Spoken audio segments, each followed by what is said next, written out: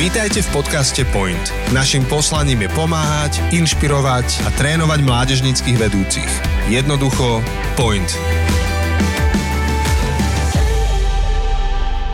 Milí kamaráti, vítame vás v pravdepodobne poslednej časti tejto našej dlhej, veľkej série o učeníctve spolu s mojím vzácnym hosťom Danielom Harčárom. Ahoj Daniel.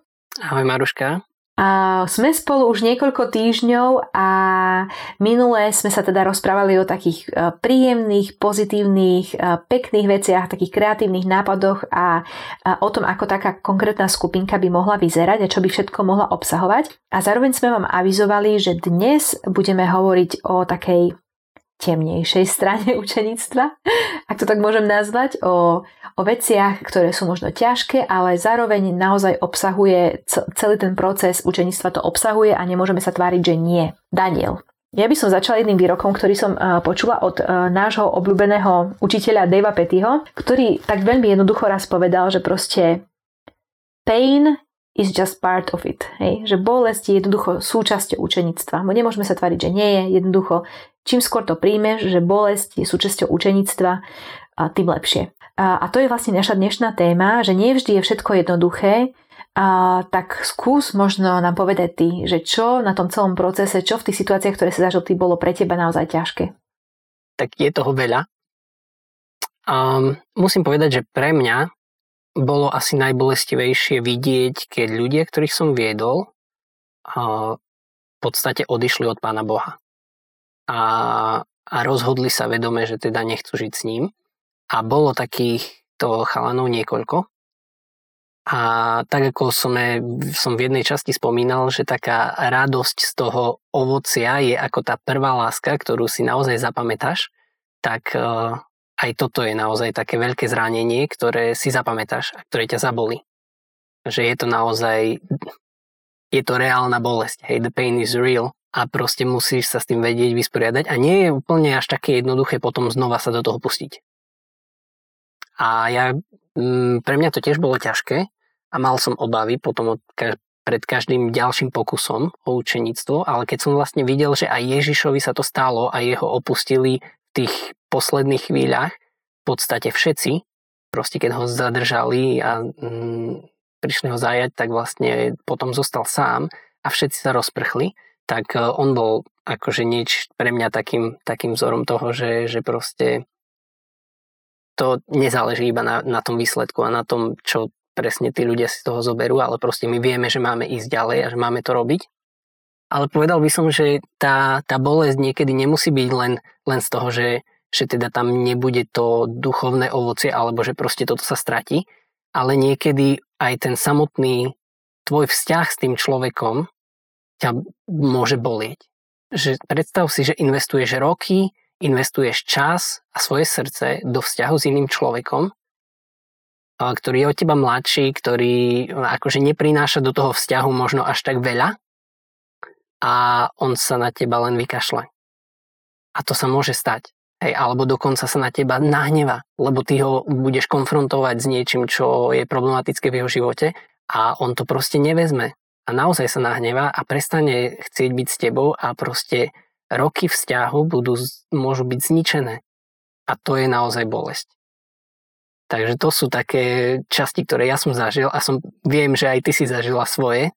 Ja som práve chcela povedať takým pocitom, že Daniel, že presne viem, o čom hovoríš. A presne viem, ako to bolí a tá bolesť je naozaj taká špecifická, že nie len, že sám, ako keby, že naozaj tak z takej ľudskej stránky tvoja duša, hej, tak by som to možno nazval, že tvoja duša ťa boli, lebo ide o emócie, ktoré sú možno, že zranené. Ale tá druhá vec je, že dokonca do toho ešte môže nepriateľ začať rozprávať a začne ti klamať, hej, a hovoriť ti, že je to tvoja vina, urobil si to zle, keby nebolo teba, keby sa niekto iný staral o toho človeka, pozri, ten druhý človek má perfektnú skupinku, jemu sa to nikdy nestalo, stáva sa to iba tebe, že toľko klamstiev úplne, že lží, nepravd vie nepriateľ priniesť, aby nás znechutil, aby nás rozhorčil, aby nás úplne, že tak zahorkol, aby nás presne priviedol do toho vzťahu, o ktorom, teda do toho stavu, Daniel, o ktorom hovoríš, že už proste nemáš chuť to robiť ďalej, že to proste nevyšlo, skúsil si to, dopadlo to zle, 3 zo 4 ľudí, o ktorých si sa staral, odišli do sveta a nechcú s Pánom Bohom mať už nič spoločné, proste na čo? Na čo to opakovať znova? Dobre, dal som tomu jeden pokus, dal som tomu 2 roky, už nikdy viacej. Ale ja si myslím, že je strašne dôležité proti tomu bojovať a postaviť sa naozaj nie do defenzívy, ale do ofenzívy a byť taký, že nie, proste nedovolím ti klamať. Ja viem, že moja hodnota je v Pánovi Ježišovi, viem, že som konal jeho vôľu, robil som na jeho kráľovstve a nie je to spasenie tých ľudí v najlepšom slova smysle nie je na našich pleciach. Je to na pleciach Pána Ježiša. My musíme byť iba verní a poslušní, robiť to, do čoho nás on povolal, ale to, že či tí ľudia ako sa rozhodnú, to nie je, ani nemôže byť na našich pleciach a nemôžeme sa v tom nechať oklamať, že je. Samozrejme, nechcem tým povedať alebo nás priviesť do druhého extrému, že budeme nekritickí. A možno naozaj sa stalo, že sme nejaké chyby urobili. Ja som pri prvej skupinke, mám pocit, že urobila každú jednu chybu, ktorá existuje v procese učeníctva. Vždy inú, ale boli hrozne veľa. Ja som vďačná Pánu Bohu vôbec za to, že tí ľudia, niektorí z nich, že naozaj slúžia mu a že ho poznajú a že ho milujú a niektorí z nich rovnako, ako sa to stalo tebe, Daniel, už ani nežijú s Pánom Bohom. A človeka to stále boli, aj po všetkých tých rokoch to stále boli, ale myslím si, že je to proste part of it, že je to súčasť toho procesu a tí ľudia majú slobodnú vôľu a môžu sa naozaj rozhodnúť, ako chcú. Daniel, moja druhá otázka, teda povedali sme o takom možno, že veľkom extréme a to je, že tí ľudia odídu od Pána Boha. To je také akože, verím, že nie ultimate akože rozhodnutie, že stále verím, že tí ľudia sa môžu vrátiť a môžu sa o 20, 30, 40 rokov si pospomínať na všetko, čo sa kedy na skupinke naučili a vrátiť sa k Pánu Bohu, že to nie je koniec ich príbehu. Ale môžu byť aj také menšie veci možno, že niečo sa opakuje, že máš pocit, že si niečo vysvetlil tomu človeku 28 krát a on to proste 29 krát znova urobí rovnako. A čo v takých prípadoch? No, to je určite taká jedna vec, ktorá mne vyvstáva, alebo ja si na ňu spomeniem vždy pri tejto téme, že veľakrát my padáme do tých istých problémov a takisto to bude aj s ľuďmi, ktorých budeš viesť. A možno pre teba to problém nebude. A bude ti ťažké porozumieť, že prečo má, ja neviem, ten chalan z mojej skupinky neustále problém s pornografiou a hoci sme sa za to niekoľkokrát modlili, proste vyznal to, sľúbil, že proste to bude ináč, tak znova sa do toho vrátil. Alebo jedna taká moja skúsenosť je s chalanom, ktorý, ja neviem, mal vždy také obdobie, že ako keby ho ten taký svetský život lákal znova a on sa znova vydal tou cestou. A proste potom prišiel po mesiaci, keď nechcel prísť ani na skupinku alebo neodpovedal a bol taký, že ja, Daniel, znova som bol s tými mojimi kamošmi a sme píli a proste toto sa dialo a vlastne ja chcem z toho von. A ja som znova obetoval môj čas, som bol s ním, som sa mu snažil venovať viac, lebo proste tam prišla tá ochota aj z jeho strany a pomohol som mu sa z toho dostať, ale možno o pol roka sa to zopakovalo znova, alebo o rok. Pravdu povediac, nemusí to mať vždy šťastný koniec.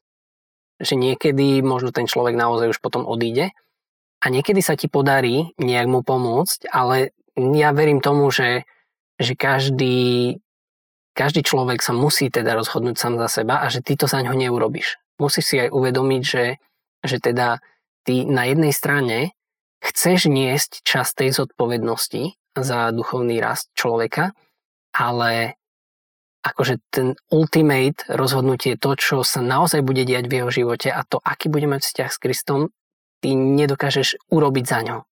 Proste on sa musí rozhodnúť a on musí chcieť. Ako z takýchto opakujúcich sa problémov ja pristupujem skôr akože takým pohľadom milosti, že teda znovu dať šancu a pomôcť a snažiť proste byť tam pre toho človeka, ale nie je to zárukou, že sa to už nestane. To určite nie. A len by som povedal, mi pripomenul jedna časť z mojej skupinky, kedy to bol možno trošku iný problém. Nie, že sa opakovali nejaké problémy, ale opakovalo sa vlastne to, že som videl, že mám na skupinke chalanov, ktorí naozaj majú túžbu rásť, ale niektorí to brali iba ako takú voľnočasovú aktivitu a vôbec neurobili záväzok voči tomu, že ja chcem teda duchovne rásť, ale proste sú tam dvaja moji kamoši, no tak proste prídem aj ja ale nechcem splniť ani domácu úlohu, ktorú som dostal, proste nečítam si Bibliu a viac menej to je iba taká aktivitka pre mňa počas týždňa. A naozaj som s tým zápasil v jednej mojej skupinke, kedy ja už asi pol roka som viedol chalanov a videl som, že sú na tom veľmi rôzne to, ako chcú poznávať Pána Boha. A prišiel som na to, že vlastne ja musím niekedy byť aj ten, kto nebude stále iba milostivý a že stále akože iba odpustím a poviem, že dobre, tak skúsme to odznova a tak, a že sa prispôsobíme tým, ktorí viac menej sa to flákajú. A postavil som chalanov pred také rozhodnutie, že teda máme pred sebou druhý polrok našej skupinky a chcem, aby ste urobili záväzok. Teraz, že kto z vás si myslí, že vymeška viac ako 3 skupinky, alebo ak niekto z vás povie, že už nechce veľmi akože ísť ďalej, tak nech to povie teraz a už nebude v skupinke. A tí, ktorí chcú a ktorí povedia, že nevymeškajú viac ako 3, tak vlastne s nimi pôjdem ďalej. A bolo to v momente, keď som mal 5 chalanov na skupinke a 2 z nich mi po týždni povedali, že teda oni odchádzajú. Wow. A ja som pol roka sa im venoval, som proste im prejavoval stále ďalšiu a ďalšiu milosť, keď to flakali, a oni aj tak proste sa rozhodli, že oni nechcú ísť hlbšie, že im to za to nestojí, že oni končia. A ja som bol akože zranený. To je ďalšia taká ten spôsob, akým môžeš byť zranený, a ja som to naozaj prežíval, že teda akože teším sa, že tam zostali nejakí a že sa im môžem ďalej venovať, ale bolelo ma to, že som investoval do vzťahu s niektorými, ktorí vlastne povedali nie. A malo to pre mňa ešte taký možno radostnú dohru, keď mi o týždeň na to mi napísal jeden chalan na Messengeri, ktorého som ešte vtedy nepoznal. To je ten Tobiáš. To aj nevieš, ako sa dostal do mojej skupinky, ale on mi napísal správu, proste chalan, ktorý mal vtedy možno 13 rokov, a on mi napísal, že počul som, že ty máš skupinku, ktorá je taká seriózna a vážna, a ja som už mal niekoľko, ktoré boli veľmi o ničom a ľudia sa tam viac menej iba flakali, a chcel by som patriť do takej skutočnej. Tak či by si ma nevzal? Oh, a to bola akože najkrajšia správa asi, akú som v tejto oblasti mohol dostať, ale veľmi mi to pomohlo sa aj dostať cez to, že vlastne ja som stratil 2 ľudí. Hej, úplne rozumiem, Daniel. Ďakujem veľmi aj za takéto otvorené srdce, že si to povedal, lebo samozrejme, že niečo, čo možno my sami, hej, Pán Ježiš nie, ale my sami považujeme za nejaké zlyhanie. Je ťažké o tom možno povedať, hej, alebo hovoriť o bolesti, ale práve preto, že sa o tom hovorí málo a väčšinou sa prezentujú iba také víťazné príbehy, tak potom človek môže mať naozaj predstavu, že tak mne jedinému ľudia nechodia pravidelne na skupinky a flakajú tam všetci sú super hviezdy, lebo dali taký post na Instagram o tom, aké mali občerstvenie, aké to bolo cool, a moji ľudia prišli neskoro, zabudli si Biblie všetci a odišli o pol hodiny skôr, jak mali, hej. Takže priniesť takú realitu do toho, aké to je podľa mňa veľmi dôležité a veľmi vzácne, takže ti, Daniel, za to ďakujem. Ja by som ešte sa chcela vrátiť k jednej veci, ktorú si hovoril, ktorý si myslím, že stojí za povšimnutie ešte viac sa na to pozrieť. A myslím, že my dvaja sme veľmi dobrá dvojica na to, aby sme pokryli túto tému. A neviem, či ste kamaráti niekedy počuli, že taký pohľad na človeka, ako sa môžeme na neho pozerať a pristupovať k nemu, je ako keby sme sa na neho pozerali cez okuliare. A ako keby jedna šošovka na tých okuliároch, povedzme práva. Ja som dobrý príklad na to inak celkom, lebo ja nemám rovnaké dioptrie. Mám na jednom mám, vám to poviem, však to je jedno, na jednom mám -3 a na druhom mám -2, čiže moje ľavé oko je slabšie, hej. Čiže mám rôzne dioptrie a niekedy sa, ako keby ten pohľad, aký môžeme mať na človeka, je dôležité, aby mal teda 2 rôzne šošovky, a spolu, keď sa pozeráme na človeka, tak je to cez tieto obidve šošovky, tak máme na neho taký pohľad, ktorý je reálny. No a tá jedna šošovka je, že sa na neho pozeráme cez to, že je to človek, ktorý je hriešný a ktorý má problémy a má chyby a robí veci zlé. Hej, tak vidíme v človeku tú porušenosť hriechom, hej. A tá druhá šošovka zasa je, že sa na neho pozeráme ako na imago Dei, ako na človeka, ktorý je stvorený na Boží obraz, ktorý je vzácny, ktorý je krásny, ktorý je dôležitý. A je zaujímavé, že takmer každý človek má niektorú z týchto šošoviek silnejšiu ako tú druhú, hej. A my s Danielom sme podľa mňa dobrý príklad, že Daniel, keď sa pozriem na teba, tak ty si človek, ktorý teda ako ťa vnímam, ako ty pozeráš na svet, na ľudí, ty máš podľa mňa tú šošovku imago Dei silnejšiu ako tú druhú, že vidíš ľudí skôr pozitívne, skôr si taký optimista, skôr vidíš akože na nich to dobre a ich tak chceš povzbudzovať a keď si máš vybrať prístup, aký zvolíš k nemu, tak ako si to sám povedal, ty si človek milosti, že si vyberieš ten prístup milosti, že skôr to celé prikryť a na to zabudnúť a nepýtať sa v tom veľmi, hej. No a ja na druhej strane som ten človek, ktorý vidí ľudí cez tú možno viac má silnejšiu a ako mám teda to ľavé oko, že potrebujem tam silnejšiu, ako sa to volá? Dioptriu. Ďakujem. Silnejšiu dioptriu mám práve tu, že vidím ľudí v tej ich možno hriešnosti a vpadlosti a viem veľmi rýchlo ako keby posúdiť, že keď je to niekto hrá, keď sa na niečo hrá, keď nie je úprimný, keď nie je skutočný, že budem byť veľmi kritická na ľudí a tiež keď riešim problémy, tak si vyberiem postoj pravdy, nie postoj milosti a som taká, to hádam, nemyslíš vážne. Poďme, riešme, napravme to, akože to, čo má byť, hej. Ja som človek, ktorý dáva prísne pravidlá aj ľuďom, ktorí patria do mojej skupinke, vedia, že naozaj, že musia plniť úlohy, musia tam byť seriózne, nemôžu meškať, musia byť fully in, hej.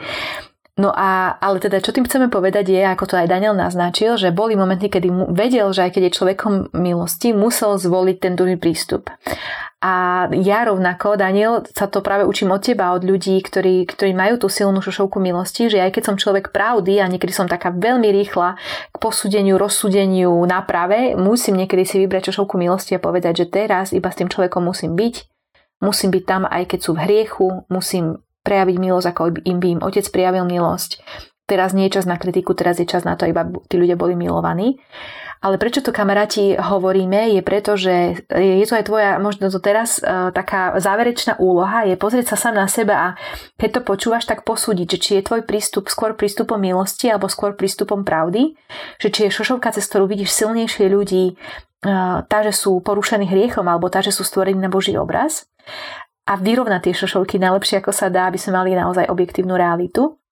Rovnako ako byť odvážny, hovoriť pravdu, ak sme skôr tí ľudia milosti a zase byť dosť láskaví, aby sme ukazovali milosť, ak sme ľudia pravdy. A vtedy naozaj budeme komplexní a budeme sa vedieť o tých ľudí starať tak, ako to potrebujú. Takže ďakujem, Daniel, že si to priniesol na stôl, že si to spomenul. No a my sa už blížime. Ja ďakujem, že ty si to naozaj veľmi trefne vysvetlila a ja naozaj sa musím niekedy učiť byť prísnejší a myslím si, že aj s vekom mi to už trochu ide, ale niekedy to bolo naozaj náročné sa pozrieť na toho človeka iným pohľadom, ako je pre teba úplne prirodzené. Áno, úplne to rozumiem z tej druhej strany. Čiže mám to rovnako ako ty, ale z tej druhej strany. No a náš čas, aj dokonca celá táto séria sa už teda chýli ku koncu. Radi by sme vás, Danielo, možno, že pozvali ešte do tohto nášho rozhovoru, aby ste sa mohli pýtať otázky, aby ste mohli sa s nami o tom porozprávať, povedať vaše skúsenosti, vaše zážitky. Ale teda, aby sme takto nesekli a neuzavreli túto sériu tým, že teda končí a na budúce už bude niečo iné, tak vás chceme pozvať, aby si nám kľudne napísali aj osobne, aj cez Point online cez komenty, ale kľudne nám napíšte na Facebooku, na Instagrame, nájdete si mňa alebo Daniela Harčara a my sa veľmi radi budeme s vami ďalej rozprávať na túto tému, aj osobne vám odpovieme na otázky, ak nejaké máte, ak budeme vedieť, a dáme vám tipy na materiály a naozaj nám na tom záleží, aby ľudia boli odvážni a poslušní v tom činiť učeníkov. Je to naša veľká vášeň, aj moja, aj Danielova, aj ďalších ľudí, ktorí sú v Kompase. Samozrejme, my nie sme na slovo vzatí odborníci, nikto iný, ale chceli sme sa takto verejne o tom spolu porozprávať, vymeniť sa nejaké príbehy a pozvať vás do toho, aby ste sa k nám pridali a počúvali a rozmýšľali spolu s nami. Daniel. Ja ďakujem, Maruška, veľmi, veľmi pekne za pozvanie do tohto celého a naozaj je ešte toľko nevypovedaných príbehov a vecí, čo by sa dalo, ale naozaj mojou a našou túžbou je vidieť ľudí, ktorí budú činiť učeníkov. Presne tak. Ja keď som povedala Daniel, chcela som ťa vyzvať k záverečnému slovu, ktoré aj zaznelo a úplne krásne si to uzavrel, takže už nič iné nezostáva, len sa rozlúčiť. Pripomenúť vám, že ak ste nepočuli predchádzajúce časti, toto je záverečná, posledná 7. Hovorili sme o rôznych veciach z rôznych uhlov pohľadu, tak prosím, vypočujte si aj tie predtým, ak vás to zaujíma. Ak je to niečo, čo vy vnímate, že vás Pán Boh do toho volá. Veríme, že je to tak pri každom jednom z vás. A my sa s vami lúčime. Majte sa krásne, kamaráti. Krásnu nedeľu ešte. Ahoj, Daniel. Ahoj, Maruška. Čaute všetci. Toto je záver ďalšieho dielu podcastu Point. Ďakujeme, že ste si nás vypočuli. Tento podcast zastrešuje tréningové centrum Kompas. Naším poslaním je pomáhať, inšpirovať a trénovať mládežníckych vedúcich. Jednoducho Point.